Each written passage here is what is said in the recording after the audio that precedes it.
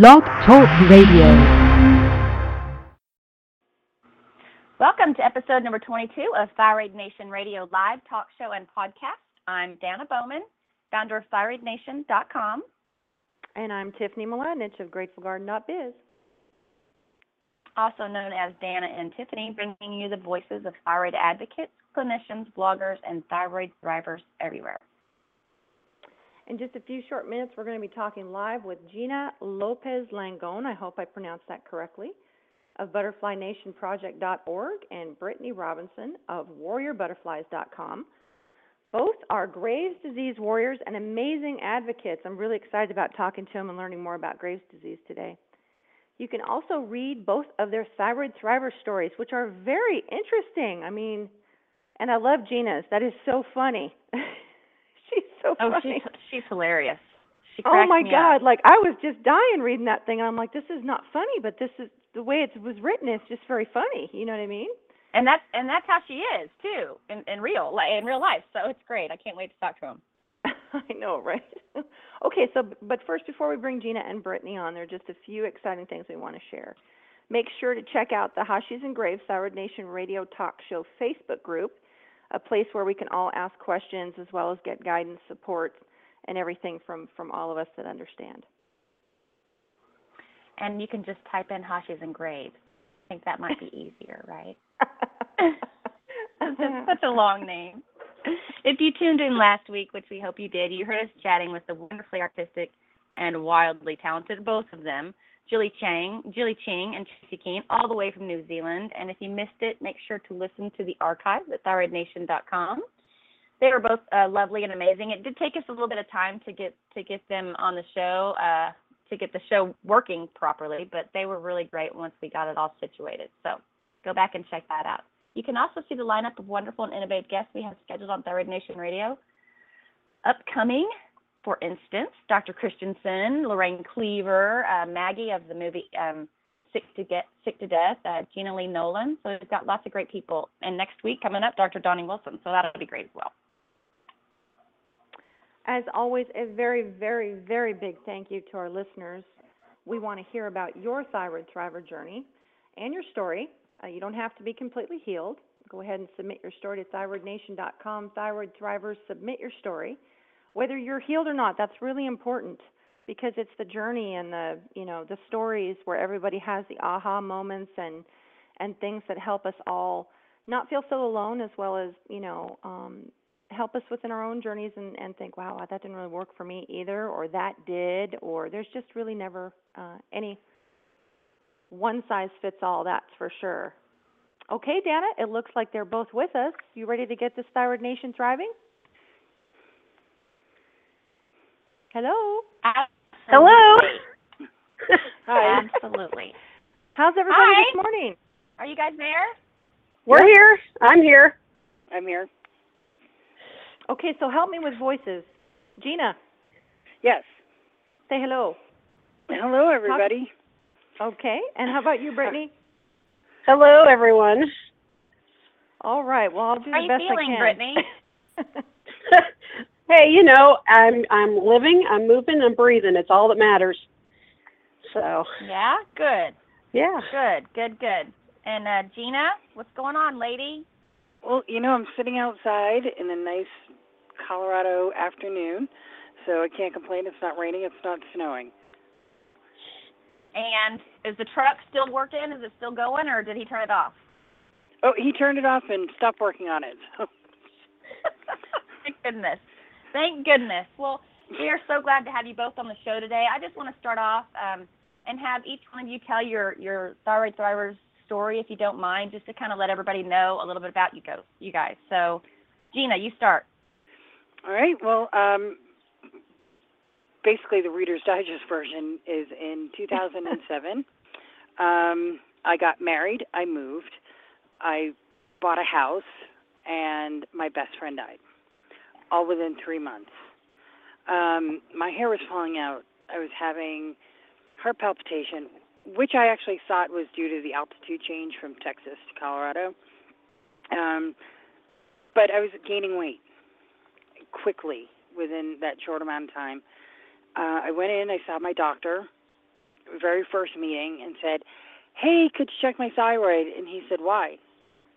So, well, my hair's falling out, and I put on some weight, and I'm thinking maybe it's just my thyroid's going a little slow. And he said, "Well, it's probably stress." I said, "Well, could we just test it, for snits and giggles and not so many words?" He finally agreed. I was tested, and I apparently had the slowest doctor in the state of Colorado. It took another month and a half to have an uptake exam. And by December, I was first tested in September. By December, the end of December, he said to me, "Well, it's confirmed you have Graves' disease." And I said, "Graves' disease? But I'm gaining weight." "Why am I gaining weight?" And he said, "Well, apparently your body just didn't read the book." Needless to say, that was the last time I saw that doctor.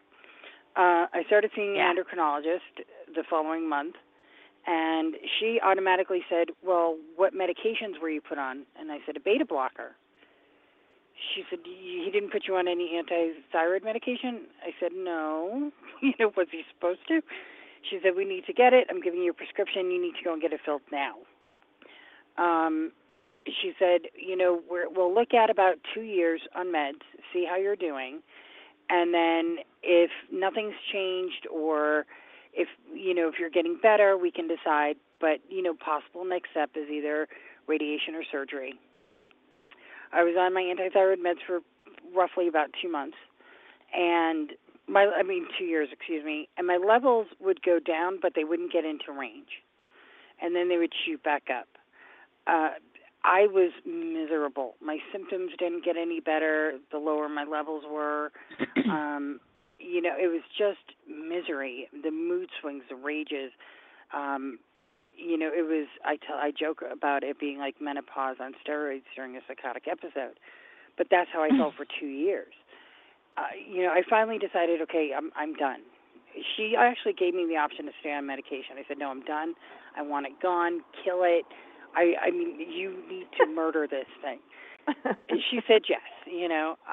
I just had surgery 5 months ago and didn't respond well to the anesthesia, so I decided to go with radiation.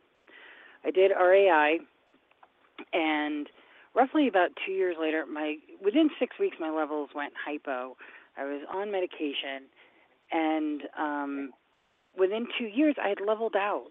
I was within range, but I was still... my insomnia was really bad. My heat intolerance was horrible. I couldn't walk outside. I could sit in my house. We don't have air conditioning in 90-degree weather in my house with 5 fans on me, and I get up and I leave a puddle. There's something not right still, And she kept saying, "But your levels are fine. You're normal. You're normal. You're normal." Well, after about 2 appointments, 6 months, I finally said, "There is something wrong with me, and it has to do with my thyroid." And she said, "Well, if you don't like what I'm saying, you might want to get a second opinion." Well, I did. The first meeting with the second doctor, he said to me, "So how are you feeling?" I'd never had a doctor ask me that. And it how wonderful. Isn't that so sad? such a big difference. I told him exactly how I felt, and he said, "Well, let me look at your blood work." He said, "Well, you're in range." He said, "And I know some doctors like to keep people closer to hyper." He said, "But apparently this is not where you need to be. So let's see what we can do." I said, "I love you."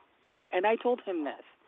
I actually started seeing his nurse practitioner, and we played with my medication for about a good year. We dumped me completely hypo and then just kind of worked it up to see really where I felt best at. After about a year and a half, we got me within range. I was closer to hypo.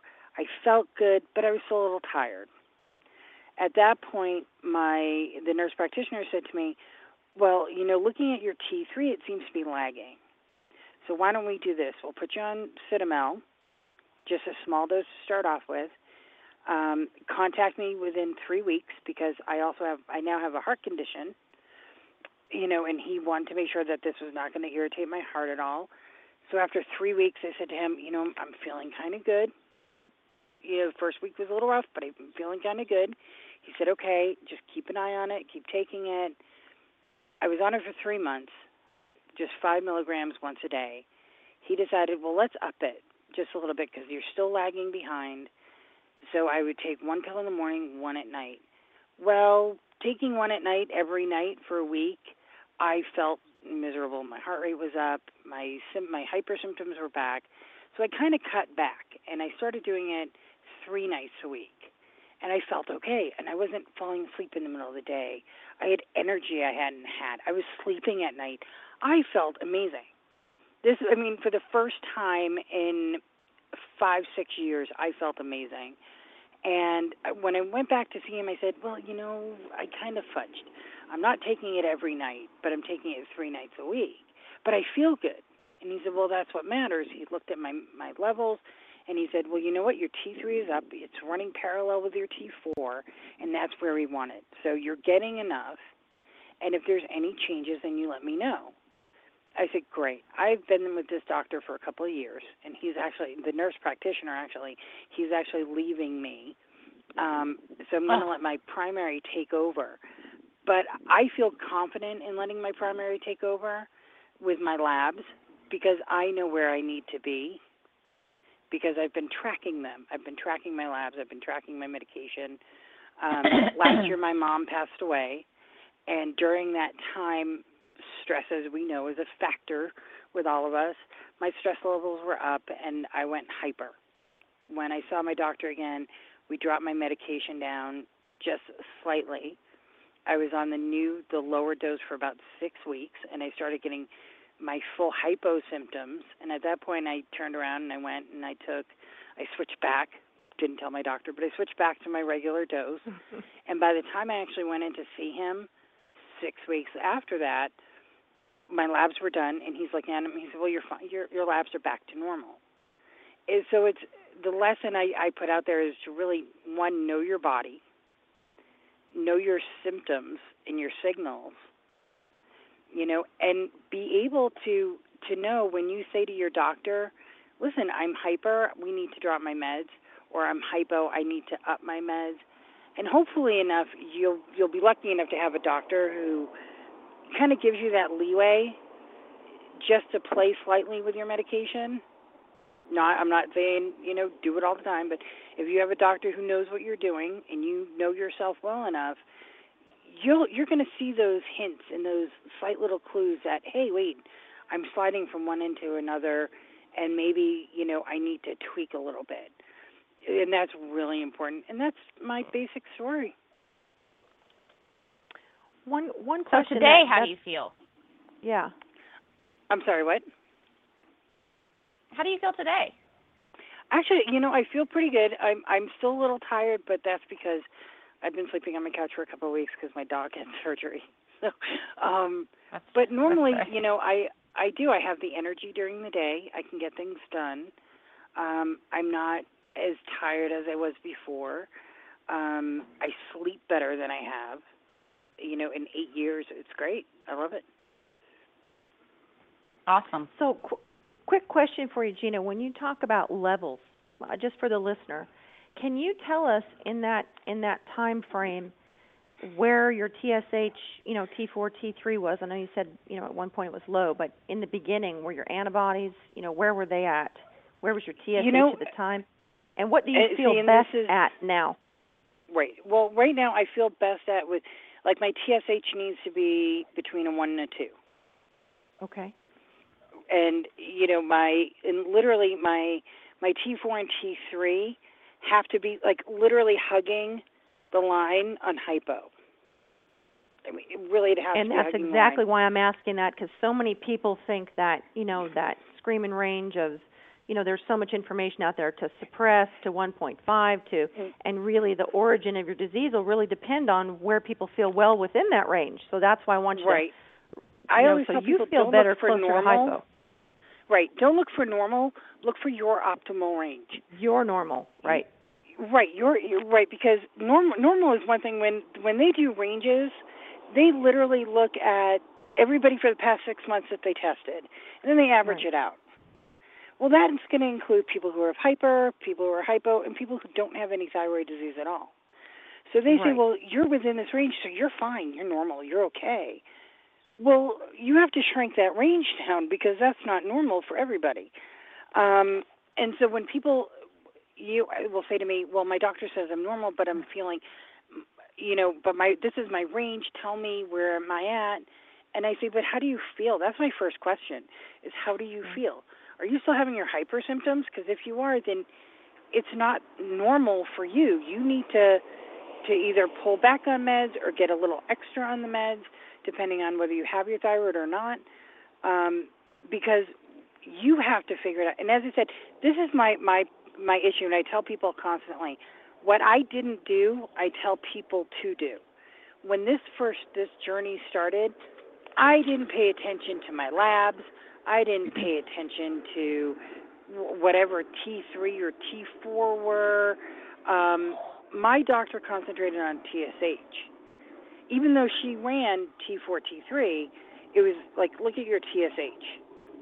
Okay, well, TSH is the cousin in your family that shows up late for the party all the time. It lags. So your T4 and your T3 can be within range, but if your doctor is only looking at TSH and is going by that, they're going to either over-medicate you or under-medicate you. Right. Because TSH just kind of hangs out. It'll show up eventually, but it just hangs out. So looking at that T4, T3 are the most important things. So when somebody says to me, well, my doctor refuses to test my T3, it's one thing when you're hyper, if they're not looking at it, but when you're hypo, they need to, because they can't tell whether your T4 is fully converting. And the only way to tell that is to look at that T3. Right. So how does your doctor say, well, you're fine? Well, your T4 is fine. It's in range. But meanwhile, you get your T3 checked, and it's lagging so far behind. Well, no wonder you're tired. No wonder you're dragging. Yes, because absolutely. You're not fully converting. So It really is. It's about knowing where.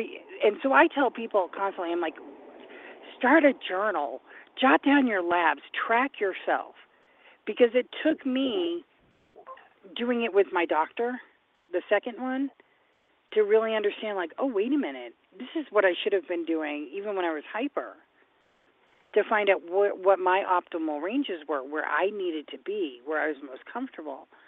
And so, as I said, I tell people, I'm like, get a journal, write things down. You want your TSH, your T3, your T4. You want to know, what your dose is, what medication you were on when your labs were done. Write down your symptoms that you're having. Write down questions and bring that into your doctor when you see them. Because with Graves, we suffer from brain fog. There were days where I didn't remember my own name. I couldn't remember if I took a shower the day before or that day. So, write down these questions, bring them in, and before your doctor, when your doctor walks in, before they start, hit them with your questions. Control your appointment. Because if not, the doctor is going to come in, say, I looked at your labs, this is where you're at, here's your prescription, have a nice day, pat on the ass, and go. That's what they did with me when I started out. Okay, well, since you jumped in there, Britt, let's talk about your story really quick. So basically, I was diagnosed with Graves' disease in 2000. I've had this for this entire century, basically. I had just graduated college. I was starting a job as a stockbroker, and I was in the middle of the tech boom at the end of the 90s, early 2000, and bust when it was all coming down, and I was dealing with a lot of angry customers.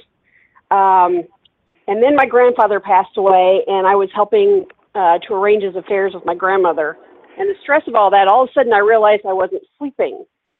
And so I went into the doctor, and they said, oh, it's just grief, it's stress, we'll give you sleeping pills. I went in 2 weeks later, I said, I'm still not sleeping. They gave me, about the highest dose I could get. I still wasn't sleeping, and I was shaking all the time. And my weight started ballooning up. While I was doing this little dance, and in 3 months, I think I gained like 60 pounds without changing my diet or anything, which is a real shock to the system. So finally, my doctor said, you know what, let's test your thyroid just to see. He said, but I've never heard of anyone having, sleeping problems and weight gain and have it be thyroid. So we tested it, and my TSH, I think, was undetectable, he said. It was like 0.00 whatever. At the time, he said, "Oh, I think you might have Graves' disease." So they sent me off to an endocrinologist a month later, and they started me on anti-thyroid drugs, and my levels never went down. We tried a couple of both different types to see if maybe one would work better than the other, different doses. So after 4 or 5 months, I think, it wasn't coming down at all, not even a little bit, no matter what they did. And I was getting to the point where they said that I was in danger of having a stroke or a heart attack. Blood pressure was running around 180 over 110 on a regular basis. My resting heartbeat was like 140 on a good day. Not good when you're 25 years old. So the doctor's like, we've got to do something now. Normally we try to do the meds for longer, but we're afraid you're not going to last that long. So I was scheduled to do radioactive iodine, RAI, and I asked about surgery, but they said that the surgeons that were in Indianapolis at the time when I was there, that the last few times they'd done that surgery, a few people had ended up with their vocal cords cut and unable to talk the rest of their life. And I just went, okay, we'll chance the radiation. So that was the route I did. And within a week of having the radioactive iodine, I was so tired. And then all of a sudden I couldn't do anything but sleep. So 2 weeks later, I had my friend at the time bring me back into the doctor, and I said, something is not right. They said, well, it should take weeks or months for you to go hypo. I said, could you just test me just to see? And so they tested me, and they called me the next day, and they said that my TSH had gone up to 20-something in 2 weeks. Wow. So I went from undetectable to majorly hypo within a couple of weeks, and I have to tell you that is not what you want to do. You do not want to go from one side to the other within a couple of weeks because your body is going to hate you for it. So, right. So I ended up being off work for 3 full months while they played with meds and stuff and got me sort of better. And then I went back to work, and I was just, my brain fog was terrible still, and I couldn't keep things in my head. And I was anxious all the time, so I ended up having to leave being a stockbroker and find another career path. So I ended up going to do computer work, which was something that I'd done a little bit on the side in college. So switched careers, and stress levels were down, and I did fine for several years. And then about 5 years ago, I started having some more problems. So then I finally found this doctor, endocrinologist, who she's like, okay, let's check your vitamin D. Let's check this. And I found one who will treat me based on how I feel, not just my labs, but like with Gina, how do you feel? And she had me get a journal and start checking things, off every time, did I do this? Have I taken my meds? How do I feel the best? What dose was I on? And all that fun stuff. And we also found out that I had a vitamin D deficiency that no one else had caught. So she got that up to levels. And from then on, pretty much we play with my labs. We're still playing with my labs. I've got asthma as well. So they tend to put me on prednisone because I'm allergic to other things that will help with inflammation. Prednisone, as some of you might know, hurts the conversion process for your T4 into your T3. So like, for instance, this last labs, we found out my T3 was really, really low, and it was because of all the prednisone I'd taken. So I've got a doctor we're adding extra cytomel, and T3 and such. So, but in the meantime, I have been trying to talk to other people and help other people, because I don't want anyone to feel like I did when I first, started, not knowing anything. What's going on? Am I the only person that feels like this? Am I a freak? So so Gina and I connected, several years ago, I think, and we started this Graves. Yeah, we were starting on this, worked on this Graves' disease group that she started, and we've helped a lot of people on there. And then this last year, I've branched out and started my own little website with information and recipes and articles and, patient-recommended doctors and stuff like that, as an extension of trying to help people get information, so they've got multiple places that they can look for good quality information. So that's basically my story. Didn't you tell me at one time, Britney, that your thyroid started growing back? Oh yeah, I'd forgotten about that. It was. That's one of those things that I don't think about very often. But yeah, they several years ago they did an ultrasound and all the thyroid tissue was completely dead, and they tested me like a year and a half ago, I think, and 1% of it had grown back. So apparently that's not completely unheard of, but it's fairly rare. So I now own a zombie thyroid. So when that was happening, was your thyroid function changing? In other words, did you feel very different? Is that why they went looking, or was that just caught kind of by accident on an ultrasound or something? It was caught by accident. My levels have never been what you call completely stable. In fact, we're constantly, at least once a year, we're switching my meds around because either I've been on medication that suppressed something or I've been on something else that's affected my thyroid levels. So we're always kind of adjusting things for that. But she's like, when's the last time we checked your your ultrasound? And I'm like, 2007. She's like, well, let's check it again. And she's like, oh, look at that. That's alive.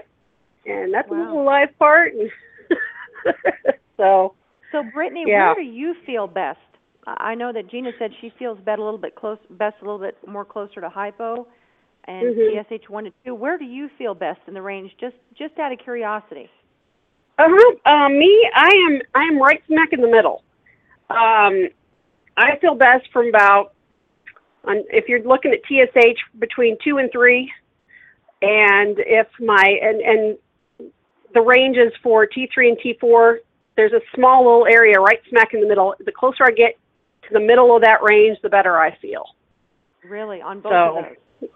On both of them. Interesting. So, interesting. my doctor is trying to figure out why I react to things differently than a lot of other people, but we're all individuals, so. It's okay. Oh, so very yeah, much. that's right, Gina. But I think I think we all are. Sorry, again. No, I was going to say, how about antibodies for you guys? Where have antibodies been? Is that something that's ever been part of a protocol for you guys, like with any type of suppressing the thyroid or anything like that beforehand or anywhere in the journey? The antibodies, where have your antibodies been? If they've ever tested mine for my radioactive iodine, I am not aware of it, and they pretty much said that at this point, since I have most of my thyroid is dead, they won't test it now. They won't test it now? I'm the same way. Yeah. Wow.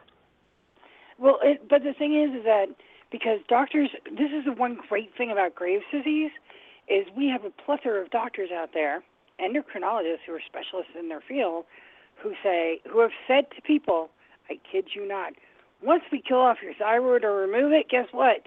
You're cured. Yes. Scary. Wow. Very scary. And it is. I have talked to so many people who have said, I found out that I had Graves' disease. My doctor told me I needed to do RAI or removal. And now. And I said, well, what did you do? Well, I had it removed or I did radiation. Well, did you ever take medication? Well, my doctor never told me about medication. Mm-hmm. Why not? Wow. Wouldn't that be the first step? But my doctor told me that once it was gone, I'm fine, I'm cured, but I still have all these symptoms. Because you're not, Graves is an autoimmune, just like Hashimoto's. There is no cure. Last time I checked, they haven't found a cure for it. I said, my biggest thing when I talk to people, I say, well, ask your doctor if they would say to a diabetic who has lost weight, who is no longer on insulin, who's controlling their diabetes with diet, that they're no longer a diabetic because they don't have to take insulin anymore. So you're fine. I said, not one doctor out there would ever say that to a diabetic patient. But when it comes to Graves' disease, they don't even bat an eye. You're cured. You're fine. Right. It's like There's one and you're done. with you. Right. It's all in your head. Just take a pill. It's everybody's going to be fine. Look at these TV stars. They take a pill. They're fine. Okay, but they're also paying a lot more for a doctor who apparently can spend a good couple of hours with them, Well, not to mention that fine is relative, right? I mean, fine is relative. Right, Lots of people live in this zone of, well, I'm awake and I'm, I might have crazy, psychological symptoms and I might be picking fights left and fine, but that's just my personality. This is fine. I mean, fine is really relative. You know what I mean? But look at like Missy Elliott. She was diagnosed with Graves' disease. We didn't see her for 10 years. Right. She was fine. Disappeared for 10 years. And then the next thing you know, we see her on at the Super Bowl dancing and singing, and she's on for, a total of 5-10 minutes, and everybody's like, oh, my God, she's awesome. Dude, I can run a marathon for 5 or 10 minutes. After that, I'm going to need a beta blocker. I'm going to need 4 days of sleep. I'm going to need, a mental health month just to recover from that 5 to 10 minutes. Exactly. That's one thing that upsets me is that you see, people will post, oh, look at this star has this thyroid and this thyroid, and look how well they're doing. Well, you don't know what's going on behind the scenes. You have no idea what they're doing because I mean, Gina and I know what we've had to do to just do basic things, and we might be able to go out for a short period of time and see strangers and be like, oh, everything's fine, and then go home and collapse for 2 days. And it's like a 2 to 3 day recovery because you left the house to go grocery shopping. Yes. Who knew? I mean, there was an article that somebody had posted about Faith Ford, the actress, who, when she was working on Murphy Brown, she had been having issues. She finally saw a doctor who spent 2 hours with her, and they found out that she has Graves' disease. And she's doing so much better now. She just takes her 1 pill a day, and she's fine. Okay. Right. And that could be true. That could be true for some. It's great to hear those stories, but not the norm. But you know what? I can't get 2 hours with my doctor, and I like him. Right. I'm lucky, and I've, as I said, that nurse practitioner, I've been lucky enough where he kind of schedules me so we have a long enough time because we shoot the bull all the time. But I might get maybe 40 minutes with him. I might get 10 minutes with him. I'm not getting 2 hours. No. I gained almost 100 pounds, and most of that was when I was hyper and before meds and after meds. And then you have a doctor who says, well, you got to cut. My primary care has told me numerous times, well, you got to cut back on the caloric intake. Well, buddy, I eat 1 meal a day. How much more do you want me to cut back? What am I supposed to do? Right. Well, right. That's what my doctor has told me. My old doctor that I fired told me that too. And my current primary doctor, she's like, your heart's fine at this point. She said your cholesterol's fine, your blood sugar's fine. She said as long as those main things, and your breathing, she said as long as those are doing okay. She said I'm not going to worry about the weight because I know that's tied to your thyroid. and, you've got someone else working on that. So at least she understands, because I went in when I first saw her, and I brought her my menu plan. This is what I eat, because I keep track of my food. This is what I eat. This is exactly the portions and everything for a week. And she's like, I don't see where you can cut anything out. Right. Thank you. But isn't it amazing that 3 million people will be diagnosed with some sort of a thyroid issue just this year in the United States? 3 million. And yet, there's no awareness about it. We're not on bumper stickers. We're not on, license plates. There's no commercial about us having a walk, if any of us could actually walk half the time. But I mean, still, there's none of that. There's no awareness to these diseases. And, we're told, well, it's just your thyroid. Well, your thyroid controls everything. Not too long ago, in 2012, we lost a member of our group who had a thyroid storm, had a heart attack, and died at the age of 43. Oh my God. 43 years old. And she left behind a daughter and 2 children. There's something wrong with this. And her death certificate is not going to say, well, she died from her Graves' disease. It's going to say that she died of a heart attack. Right, of a heart attack. But the heart attack wasn't really the problem. It was a thyroid storm that she had, which caused the heart attack. We are being pushed off to the side, like, the little orphan Annie over here, which is wrong. There are too many people who are being diagnosed with these diseases. It's not just Graves, it's Hashimoto, it's it's hypo, it's thyroid cancer. All of them are encumbered in this one lump, and we all get treated the same, unfortunately. And instead of the doctor saying, well, okay, I understand that you have Graves' disease, how are you feeling? What do we need to do for you as an individual? It's, here's your pill, have a nice day, and let me pat you on the butt as you're walking out the door. Mm-hmm. Because my hyperthyroid patients take a pill and they're fine, or my hypothyroid patients take a pill and they're fine, so why aren't you fine? Because like it's our fault. Things going on. Right. There's what I like love it's our when fault that we're the cause of it. I love it when Dr. Holtorf said, because they don't ask. They think their patients are doing fine because they're fine on paper. The reason that they think everyone's doing fine is because they don't ask. How are you doing?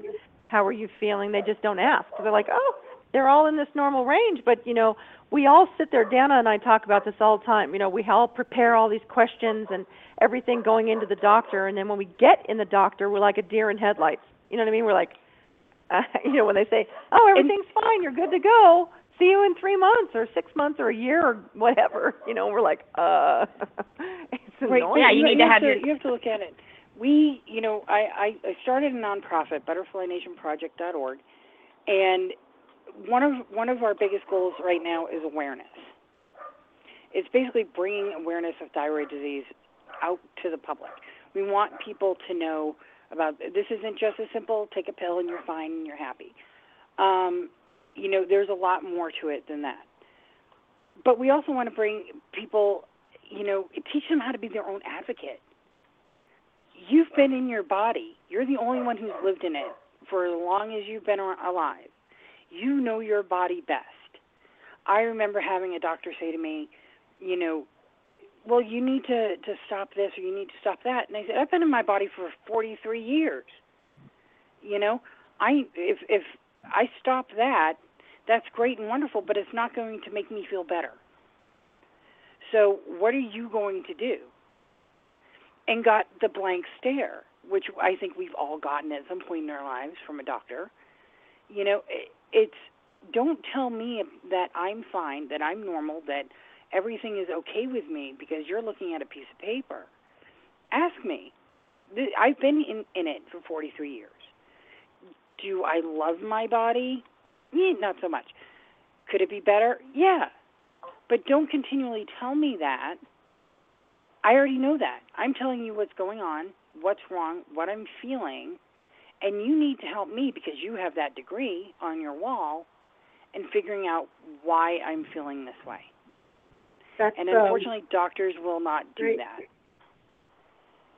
That's one of the reasons why I started about a year or so ago. I started interviewing people with Graves' disease and thyroid problems and stuff to try to get together the collective variety that is thyroid disease, because doctors and other people, they see what's in the media, what little's in the media, and they think, oh, it's no big deal, take a pill, whatever. And so I started collecting stories, which Gina was helping me with, to try to figure out, let people know, hey, you're not alone. Hey, other people have these crazy symptoms too. You're not the only person like that. So my husband and I compiled all these and created this book called Tales from the Graves, which we've got on Amazon. And because of Gina's great charity, we're donating 20% of the profits back over to Butterfly Nation Project to try to help them out as well. So we can, combine forces and try to push awareness on out there as much as possible. Well, very cool. And I know you guys want to talk about a big topic, and that's preparing for RAI. Can you tell everybody what your preparation, what you guys, talk about, and also if there's any alternatives to RAI? I know there's so many people out there that say, I wish I hadn't done it. I'm sure you guys see a lot about, I wish I had done it, or I'm glad that I did it. But tell us about RAI, other options, and how to prepare for it for people that are headed in that direction. I think the biggest thing with radiation is, my doctor had said, well, just make sure you flush the toilet a bunch of times after you use it, and don't be around anybody. I went, I had my radiation. They gave me the stuff that said, well, you have to use separate utensils, you have to do this. Well, that would have been nice to know before I actually had it done. So when somebody says, well, I have an appointment for radiation, what should I do to prepare?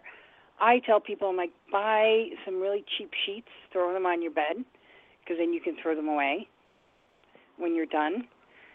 Get your plastic utensils, get your paper plates, things that you can just toss when you're done. You can double bag it and throw it away, and you don't have to look at it again.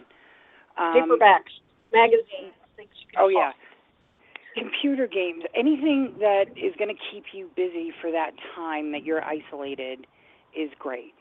Drink tons of water. This was one of my problems. I ended up with a radiation burn.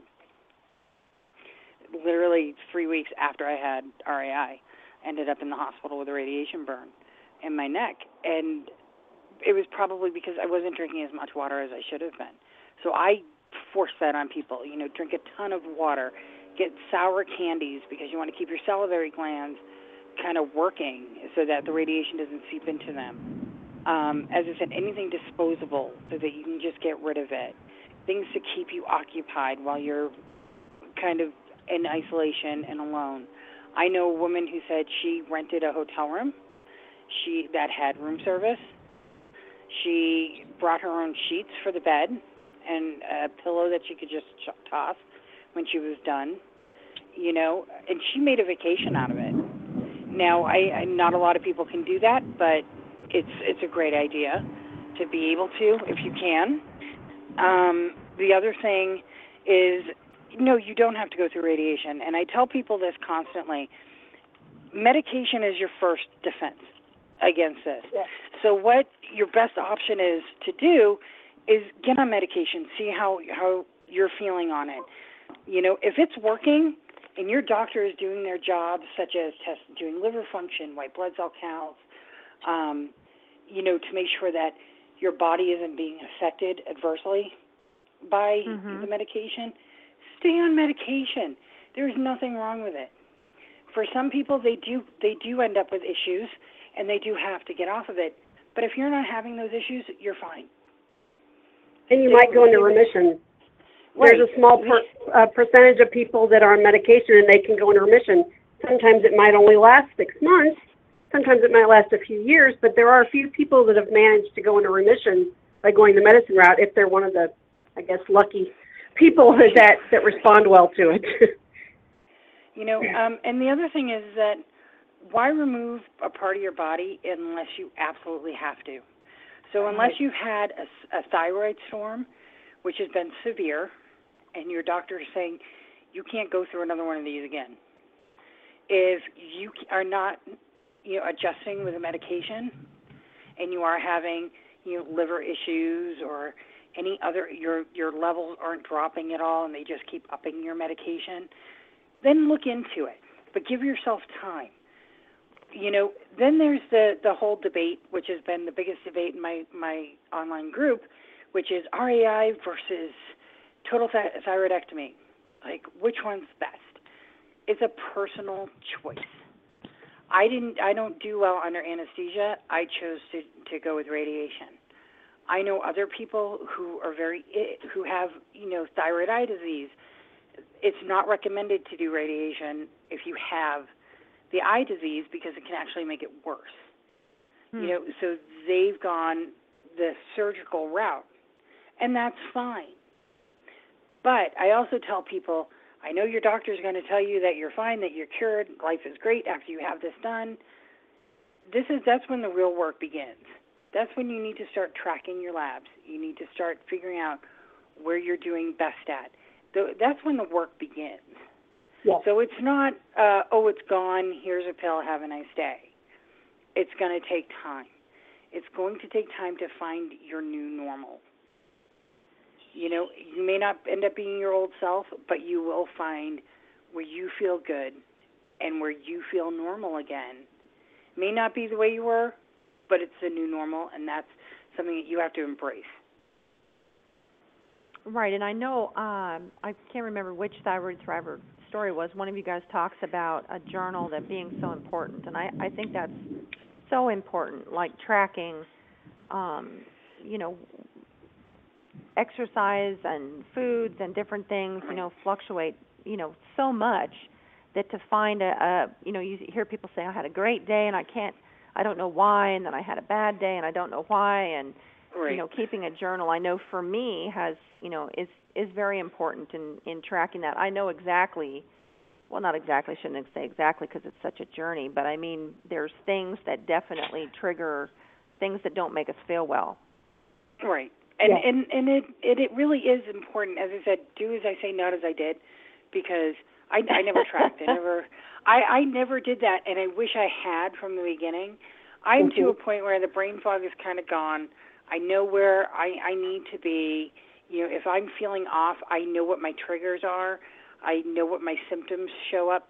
As I said, when I go hyper, insomnia, heat intolerance are the two things that pop up first right away. And I know I need to deal with it, which means that my dose needs to be dropped. It doesn't need to be for a month. It could just be for a couple of weeks, just to readjust my levels and then back on.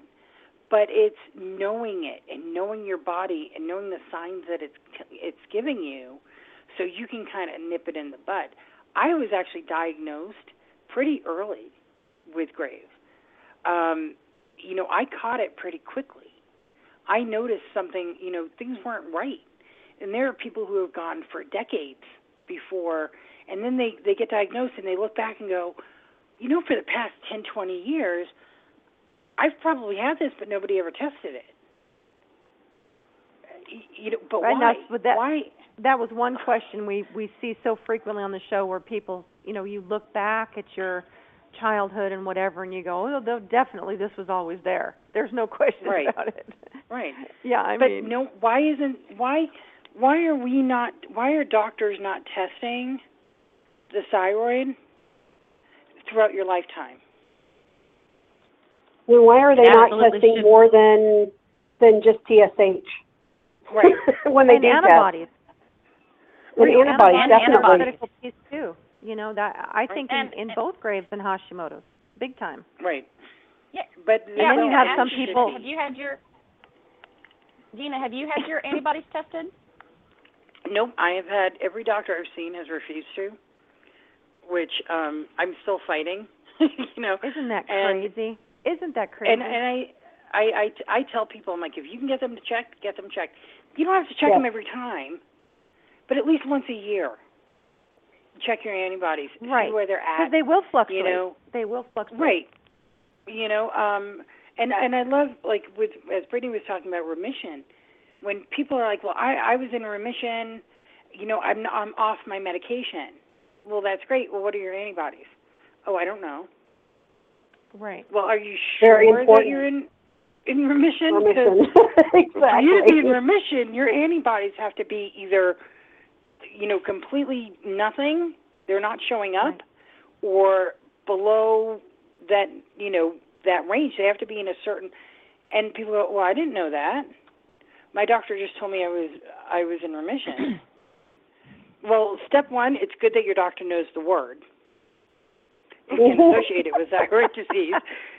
Two, tell your doctor to test your antibodies. Because if you're feeling good and you're in remission, you want to know where those antibodies stand. Right. Because if they go up or down and you're not feeling well, then guess what? Your antibodies are really kind of controlling your symptoms.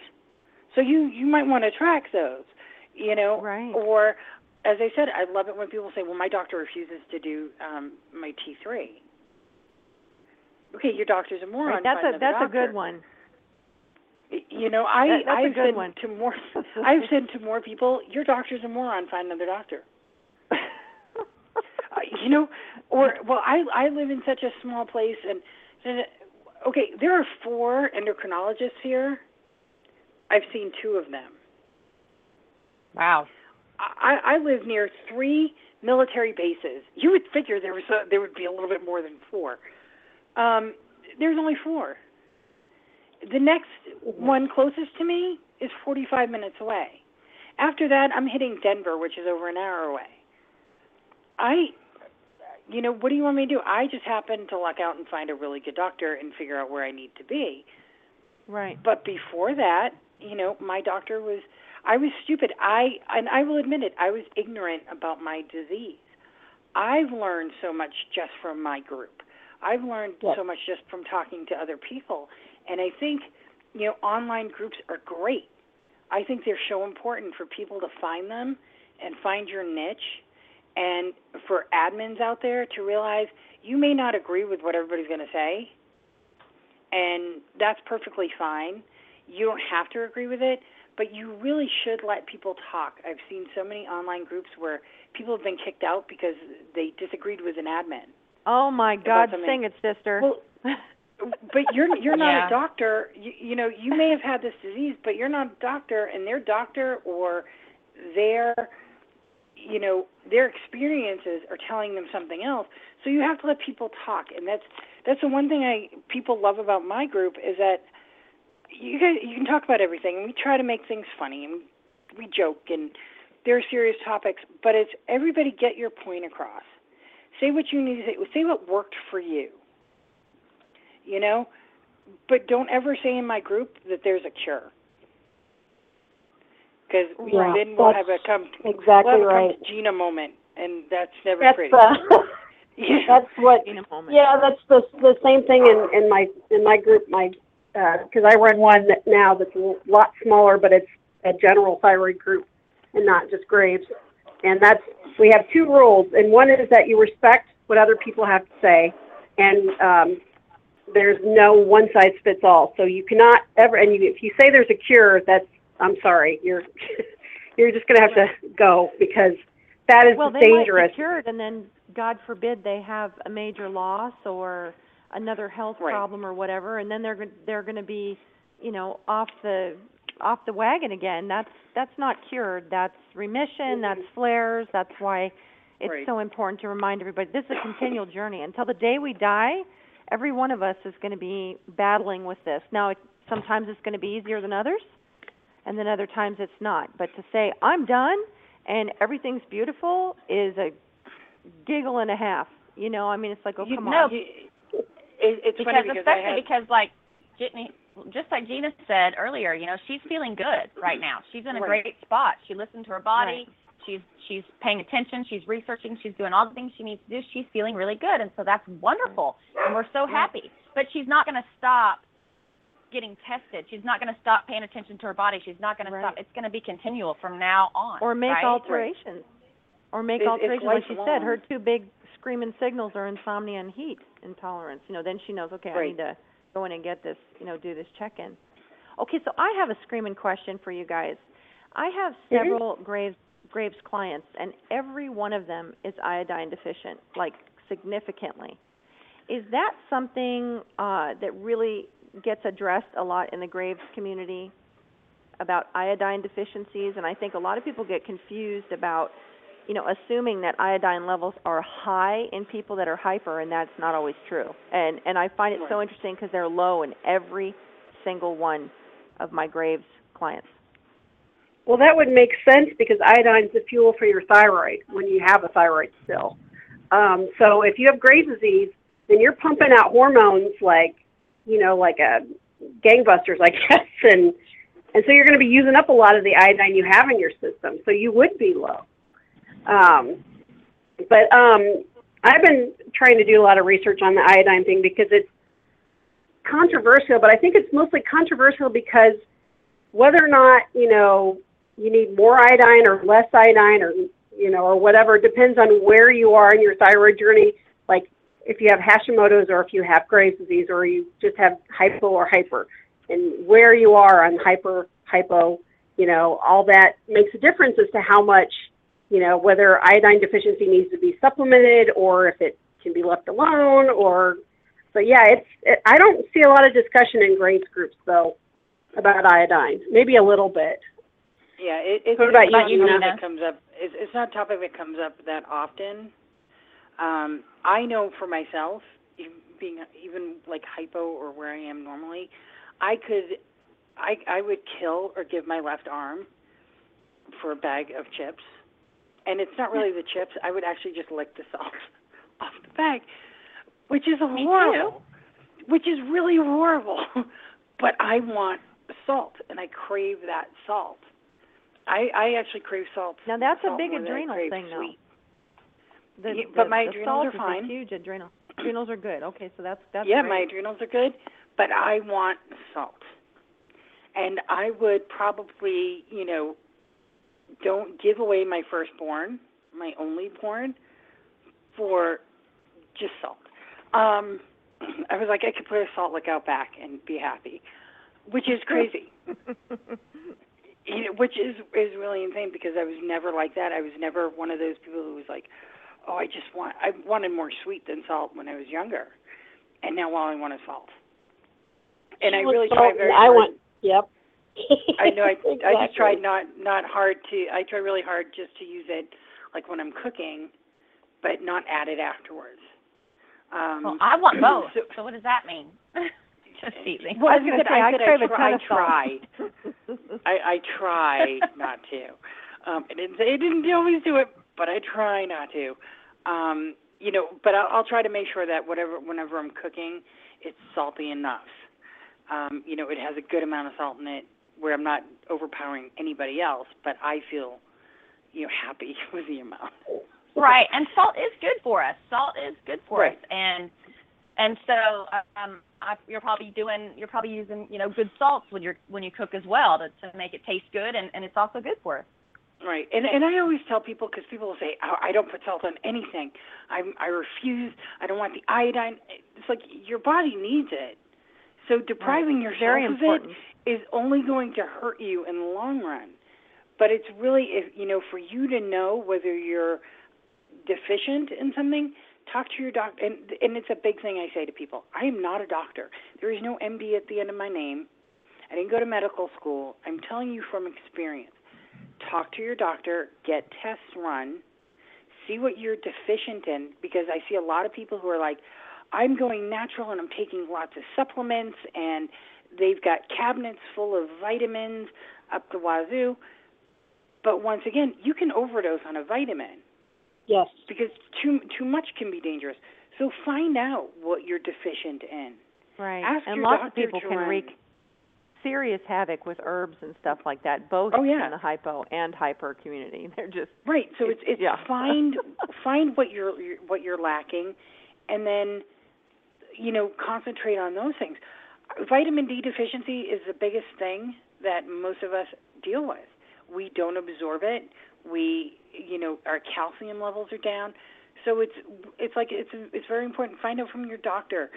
Every 6 months, I would be put on another prescription of vitamin D. Instead of my endocrinologist saying to me, "Well, get a prescription or pick up some vitamin D at your local Walmart," and take a pill every day, it was every 6 months she would do, and she'd be like, wow, your vitamin D is really low again. We'll give you another prescription, 50,000 IUs or whatever. I started taking 5,000 IUs of vitamin D a day. I haven't had a deficiency in it. Wouldn't that have made more sense just to tell me this in the first place? You know, and then you got and there's the other problem, like you were just saying, Gina, about getting tested. A lot of people with thyroid problems have calcium deficiencies. Now my calcium's always right up there, almost too much. It's almost too high all the time. It's like if 10 is the limit, then mine's like 9.8 kind of deal. I'm throwing numbers out there because I don't have my labs in front of me. But basically, my calcium levels are super high. So now my doctor's always like, take vitamin D, but do not take it with calcium. Do not supplement with calcium because too much calcium can hurt your heart. So, well, and a lot of times with so much parathyroid issues affect calcium levels, and that's not uncommon, you know, with people that have had thyroid surgery or any type of injury to the thyroid or anything like that. Parathyroid is something that needs to be very carefully watched. Right. And we did have one of my admins from my group when she had her surgery, her parathyroid was damaged. And I think she was at one point taking like 20-something pills a day, just calcium. Yes, she was.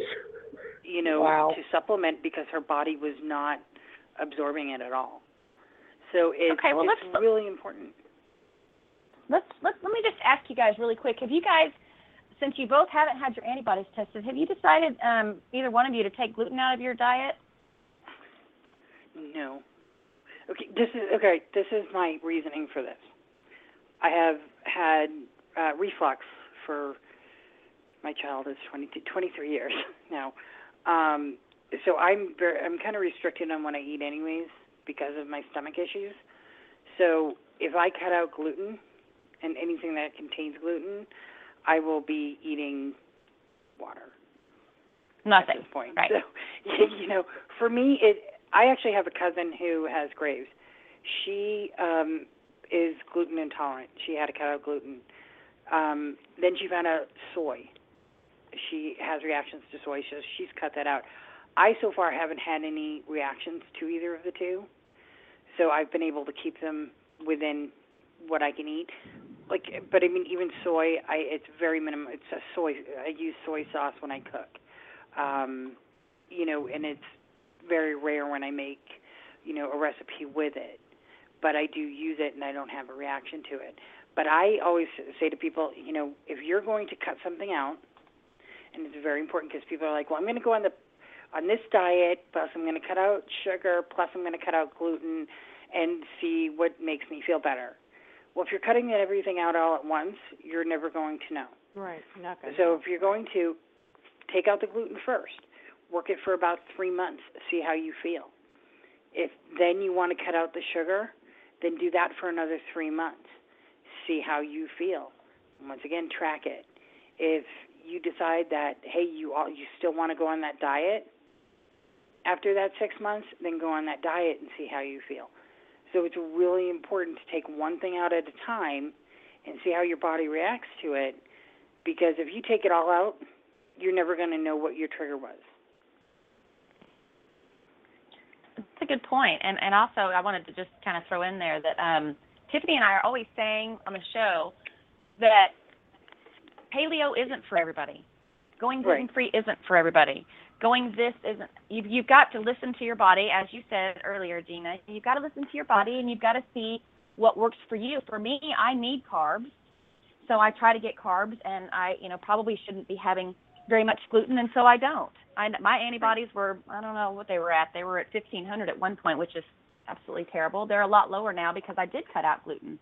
So you do just have to listen to your body, and we don't propose, one specific diet or the other. I mean, because everybody's made different. I mean, everybody's environmental factors that they live in, it's totally different. So, but I agree. I think give it that 3 months, because my niece decided to go gluten-free, which killed her because she used to make bread. But she decided to go gluten-free, and she was like the first month, she said she was ready to rip her husband's head off. So That was me. Said, but after, like month 2, it was a little bit better. By the 3rd month, she didn't miss it at all, and she was feeling fine. So it's, right, and you have so to many give it people that time. too, when they go gluten-free, they're not eating enough carbohydrates. So because a lot of people go into going gluten-free without knowing how to eat. I mean, you still need a certain amount of carbohydrates, certain people, to function. So unless you can, and then some people will replace it with rice, and they're basically going from, one frying pan to the fire, or they'll go gluten-free, and they'll buy all these gluten-free foods that are loaded with starches and all these different things that their bodies can't handle either. So they're like, well, that didn't work for me because I felt like crap. And I'm like, well, there's whole food gluten-free, and then there's gluten-free processed, those are 2 entirely different ball games, So there's so many ways to do it, and I see a lot of people, just simply not eat enough carbohydrates, then the blood sugar tanks, and then they feel like they're dying, and they're ready to kill their family members, and what I mean? It's like, wow, and this is a great thing about having these online groups, is that I've met people who are nutritionists. I've met people who, who do the holistic thing. So when somebody says to me, well, Gina, what do you think about this? I'll tell them straight up, listen, it's not something I do, but let me connect you to so-and-so, because this is something that they do on a daily basis. They've been doing it for a while now. They can give you a heads up on, the right way to do it. Because if you're asking me, I'm just going to tell you just stop eating. So because really that's the extent of my knowledge.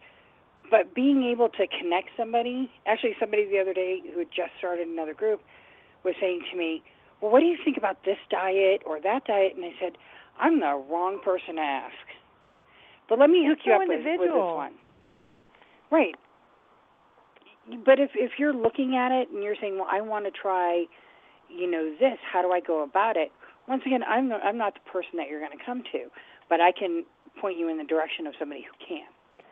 And that's the great thing about these online communities, is being able to have those. And, the other thing is, like, Britney had started a support group in her town, which is also another great thing. So for anybody who wants to start a support group, get a hold of Britney or me. We'll hook you up. But in all honesty, it's a great way. It's the biggest thing about these diseases is people feeling alone and isolated. Yes. And when you realize that there's a bunch of other crazy people out there, and that makes you they're feel really better. not right, but you realize like they're really not crazy, even though we all think we are. We're still going through the same thing. It can bring it's like a ray of light coming out from a storm cloud. It's a rope and something for you to hang on to, and a lifeline of knowing that, hey, I'm not alone, and that there are other people out there who are going through the same thing. And even though my family might think I'm crazy, I can go to Gina's group, and there are 4,000 people in there who tell me I'm not. So, and I love that. That is so important. It really it's so is. important to not feel so alone thing. and so crazy. Because our minds play tricks on us, and it feels lonely when you're not. Well, when you feel like you're alone and you don't understand. When you haven't slept more than an hour a night for 6 months, there's some psychological issues going on. You start hallucinating. I remember there were times where I used to keep a calendar in my kitchen, and I'd mark an S for a day I took a shower. Because I would forget. Be like, no, I took a shower yesterday, but my legs look like the Black Forest. So did I shower and just not shave, or what? Literally, because your brain is so far gone by that point, and you feel like you're going crazy, and who the hell wants to be around a crazy person? Well, you don't want to be around yourself, so you avoid being around other people, and you isolate, And that's worse. which is right, which is even worse. I tell people, I'm like, do something that you normally wouldn't do. Just go out and have a cup of coffee and say hi to one stranger. That's it. Because of those anxieties, get over those anxieties one small baby step at a time. Like that's what I try to do with our Thyroid Thrivers site. Our page on Thyroid Nation was to share a bunch of stories collectively to make people not feel so alone. And I know that's what you did in your book, Brittany. Tales from the Graves, which, by the way, is just a fantastic title. Tell everybody just a little bit about the book and also, the charity. I know it supports Gina's group, but just talk about it just a little bit before we close, if you don't mind. Oh, the book, like I said, it's on Amazon.com. It's $6. It's only Kindle format currently.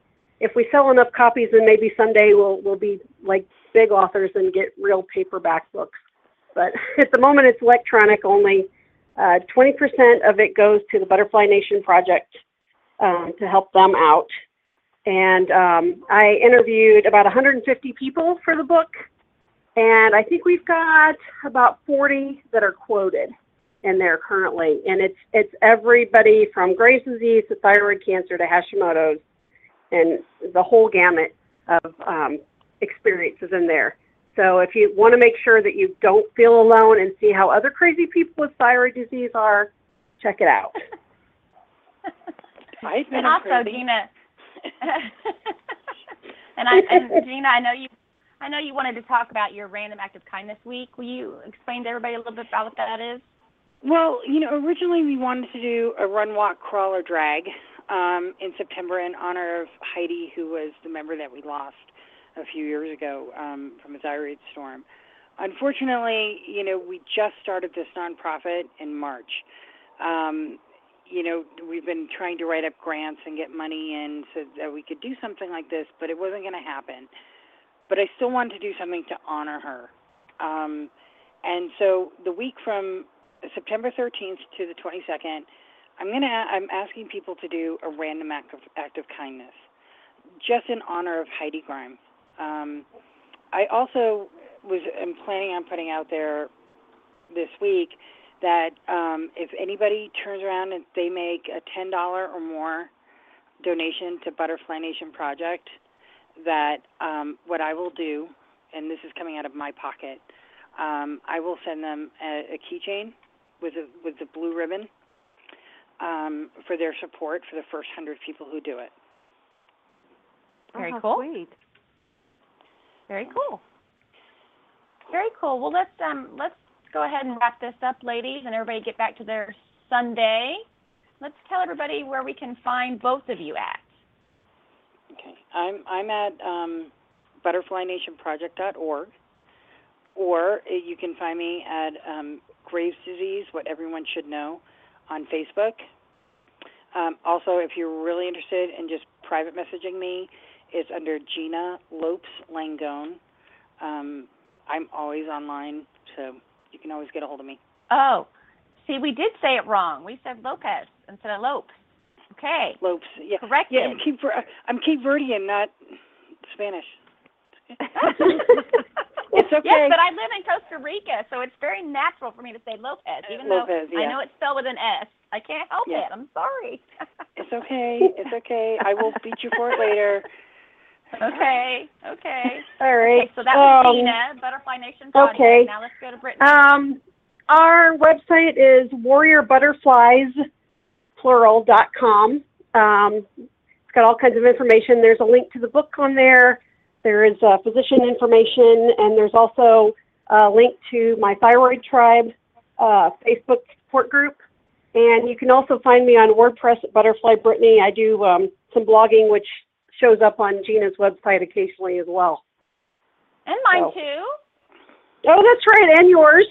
It kind of makes my blogs get around. Yep, it gets around. We just keep recycling. Well, yes. Well, you guys, it was really great to talk to you and hear both of your stories and share what you guys have been through and a little bit of your knowledge. Thank you absolutely so much for coming on today. Thank you so much. Keep up the awesome work. I know. Yeah, absolutely. Keep raising money and going. And so you are doing a random act of kindness. Sorry to throw that in, but you're doing a random act of kindness week for a week, right? In honor of Heidi, or you're not? You are. In you honor are of Heidi. Okay, just we are doing that. In honor of Heidi. Okay, that's September very cool. 13th through 22nd, right? Yes. It was September 13th is her birthday, and September 22nd is the day she passed. Oh, my God. Wow. So we are going to use that week. That is going to be amazing. I'll be posting about it and sharing as well for everybody.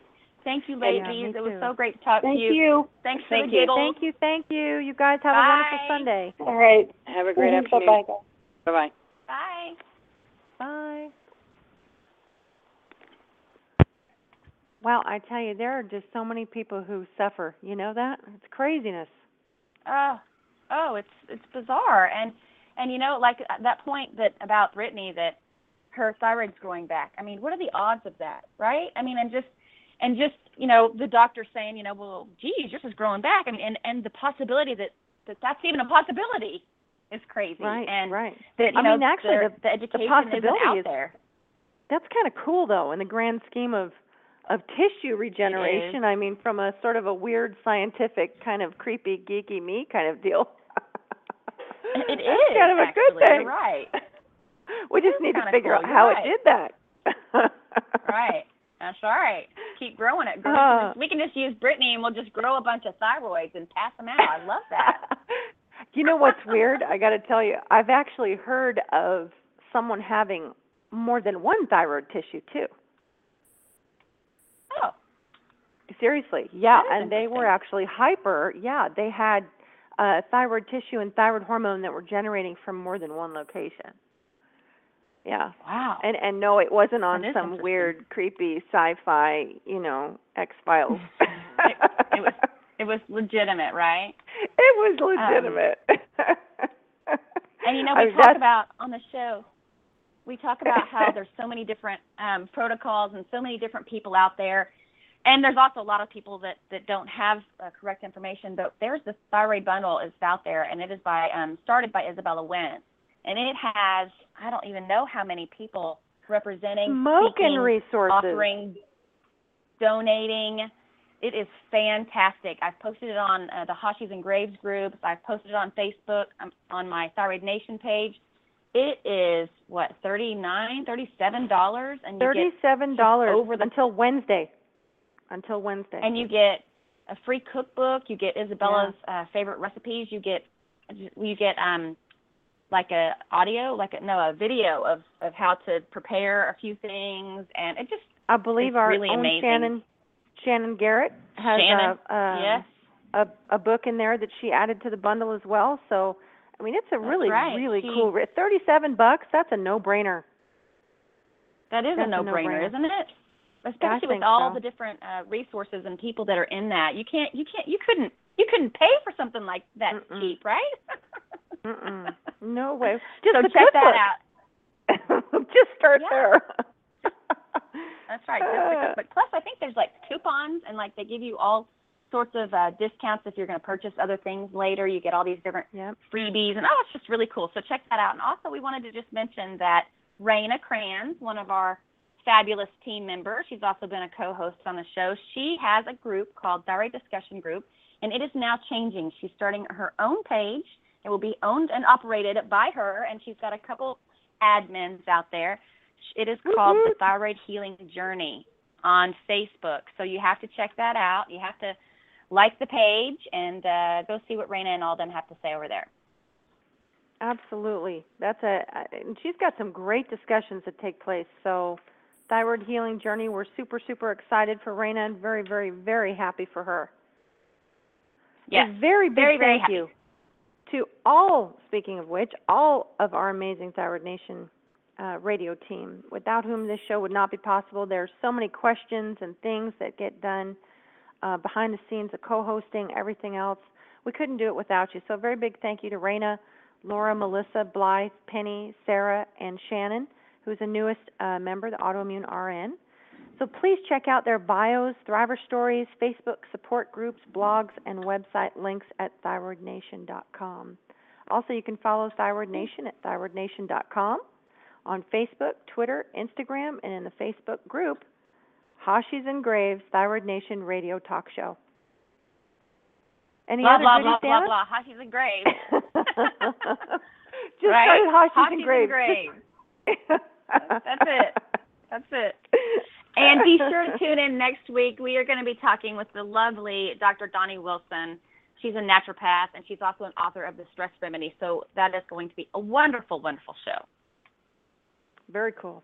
We want to remind you all that wellness is a journey and takes continual maintenance and evaluation. This is really, really important to both Dana and I to really always pay attention to your stress levels, your exercise levels, nutritions, everything, and make evaluations at the time and adjustments, and just really, really be mindful of what your body is telling you, regardless of all the smarties out there. That's right. This is Dana, your Thyroid Nation gringa from Costa Rica. And Tiffany with GratefulGarden.biz. Bringing the collective voice of thyroid thrivers worldwide so that together, united, we heal. Thanks for joining us, guys. Oh, Gringa Tika. Whoops. Gringa Tika. I forgot a part. Okay, thank you, guys. Have a great Sunday. Happy Sunday. Bye-bye. Bye.